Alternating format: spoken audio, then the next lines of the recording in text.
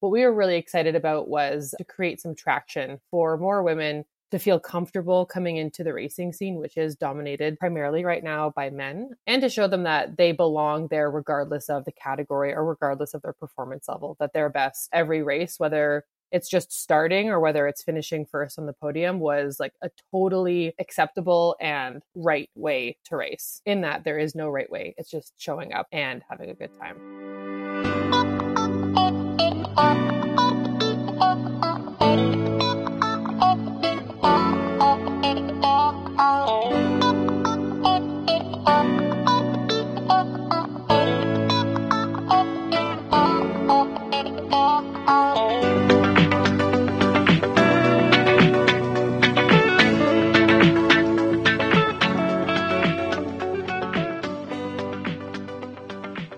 Hi, everybody, and welcome to another episode of Platform, the podcast. I have a really fun guest with me today, Elliot, who is the co-founder of Ruckus Racing. And just so that I make sure I do it justice, I'm going to actually just let Elliot tell you about what Ruckus Racing is. So, Elliot, first off, welcome to the show. And what the heck is Ruckus Racing? First, thanks for having me on the podcast here. Really excited to share more about Ruckus and what we are trying to do in the Vancouver cycling community. But I think the core of what Ruckus Racing is quite simple. And I think that's why it's been so salient with people and within the community, is it's really about getting more women racing bikes at the level that they feel that they can achieve. So I think what my experience was very early on in racing, because I still am quite a new racer, was there was a lot of expectation for women to continue competing at higher and higher levels with less ability just to be comfortable in the category that they were racing in, and to be confident that they were where they were meant to be versus having constantly chasing expectations. And so I think what we were really excited about was to create some traction for more women to feel comfortable coming into the racing scene, which is dominated primarily right now by men. So to create more visibility and representation for women in racing, and to show them that they belong there regardless of the category or regardless of their performance level, that their best every race, whether it's just starting or whether it's finishing first on the podium, was like a totally acceptable and right way to race. In that there is no right way. It's just showing up and having a good time. Yeah, and I will say, watching the cycling community in Vancouver over the last couple of years, with Ruckus coming on the scene, I've never seen so many women out racing bikes.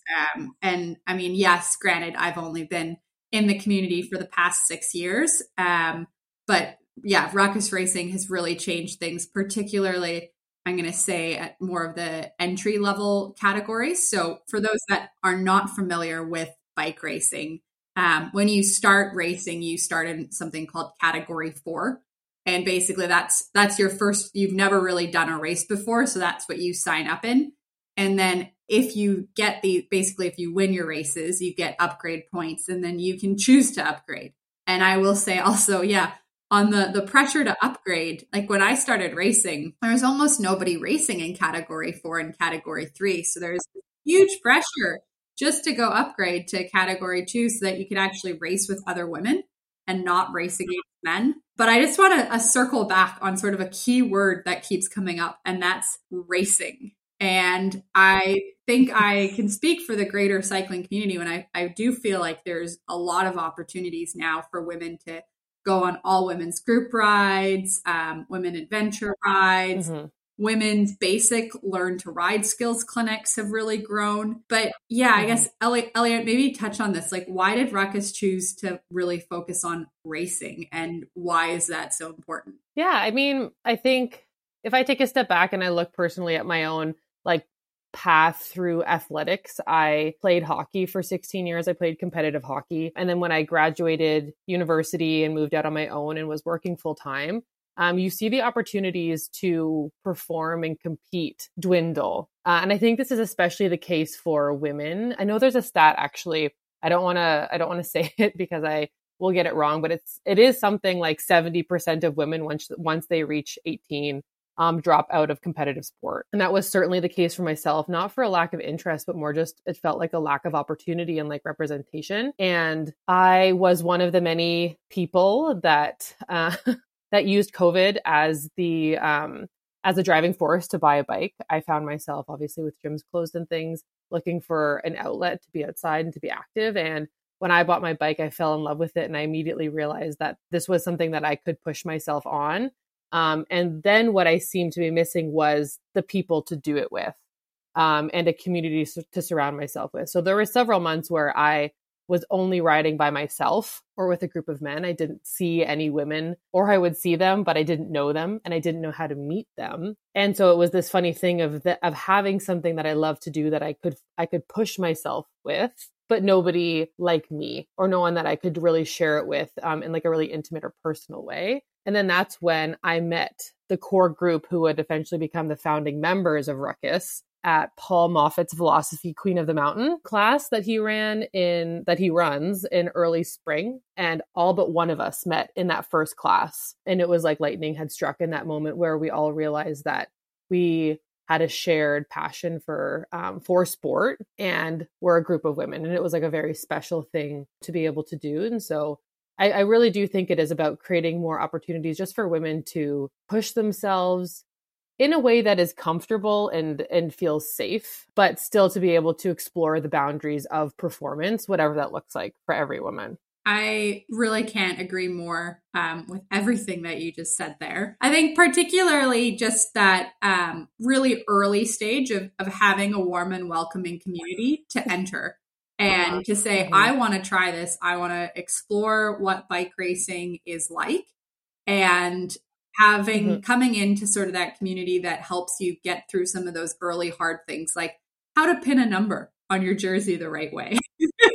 It really is. It's like the little things that just having a community around you makes it that much more welcoming and easier to, I think, enjoy it and really get hooked. I think that especially for women is what enables them to feel confident in coming along. I think that there's less of a sense of entitlement about belonging in a space that comes naturally, like more inherently with being a woman, especially in a male dominated sport. And I can still remember so clearly, like I had met the other co-founder of Ruckus, Ramsey, in this Queen of the Mountain class. And I hadn't known her for 2 days when I had messaged her, because she had said that she was going to the first spring series race of the year. And I had just kind of said, I'm like curious about it. What can you share? And her response was one of like complete open arms, where she just said, I have a space in my car. I have a spot on my bike rack, and you're just going to come with me and you'll just see what it's like. And that really, it was that like extending of a hand that brought me into it. And that has always been what Ruckus has been striving to be, is just like a welcoming group for people who are exploring what racing could be. So I totally agree with the early days welcoming committee within sport. Yeah. And I do think it makes me think of just the corporate world too, where there's so many statistics around how women won't apply for a job unless they can actually meet and check every single requirement that's posted in the job posting. Whereas men would be like, I've like kind of checked one of these criteria. I'm going to put my resume in. And I definitely think of that of like, you don't want to be late. You don't want to put your number wrong, and you don't want to show up with like your bike set up incorrectly and all of that. So yeah, having that buddy there to welcome you in is so key. And I'm curious. So Ruckus is going into its second year. You've seen is that correct? Yeah. Second year? Yes. Yep. So Ruckus is going into its second year. You've watched the Vancouver cycling community evolve around what Ruckus has done. There's more women's teams popping up, but I'm curious, what do you see is missing? Like what's going to unlock the next level of women's participation in bike racing? I think it's a great question. And I think I want to start with saying, I don't think that there's a silver bullet to solving or improving women's participation in sport, and in this case, cycling more specifically. But one thing that I do feel really strongly about is ensuring that there are races and individual start times for women, regardless of the number of women that are showing up to those start lines. And I'll explain this a little bit more. So within the Vancouver racing community, yes, the women's groups are growing. However, they're still much smaller than the men's group. So let's say we have 100 women, female racers, but versus 1,000 male racers. Ultimately, what that means is that that same 100 women have to continue showing up race after race in order to justify their start times, them having a spot in the race at all. Whereas only 100 men of that 1,000 would have to show up in order to complete the race and to make it for the race organizers to be able to justify having that race. And so there is this burden of expectation that falls on female racers that I think leads to burnout of these athletes, especially for women who are just exploring competitive sport again for the first time. I know certainly from my first year of racing, I felt like I had to show up to every single race. And the narrative was said to me directly, like, we need to make sure we have enough women out. Can you bring your full team out? We need to make sure that there are enough women on the start line. And that happened week over week. And I did burn out my first season. And I think that there just needs to be a guarantee, if there is true commitment to growing the female stages, that there will be races for women and that we can be as selective as men are with. I think I never really appreciated that. But I do remember being in that group chat in the early days of everyone messaging each other saying, let's make sure we all come out. If we all show up, we can get our own start. If not, we need to race with guys, which again, like I love racing with the guys, so it wasn't as big of an issue. But I know a few women that stopped racing and only came back recently again now that the numbers are higher, because they just don't want to race with the guys, but they do love bike racing, and it's a little bit different. And so I never thought of that, and just the effort of working with race organizers and giving them that level of trust. And I can see that actually, where now that there's more opportunities off-road too, with gravel races overlapping with road races, people are getting pulled in different directions a little bit. So yeah, I think that is going to become more and more important, and a really good point. And I can totally appreciate, like, it becomes a bit of like a chicken and the egg as well for race organizers, because I don't think it's lost on any of us that organizing races is like an incredibly challenging endeavor between road permits and volunteers and just the costs. So I do think that there has to be a balance between the two. But I do think if it's really like women's racing is important, then I think we have to see an application to either consolidate the men's race times the same way you would consolidate the women's race times, or holding the women's race times firm to show that there will be space consistently. So I know it's not an easy task. This is why it hasn't been solved yet, but it's something that I think is worth exploring for sure. Yeah, absolutely. So I guess shifting maybe a little bit to just the future a little bit. Ruckus, I know, has been pretty quiet on social media, but has been teasing some big fun things for the coming year. So tell me a little bit about what Ruckus has planned this year.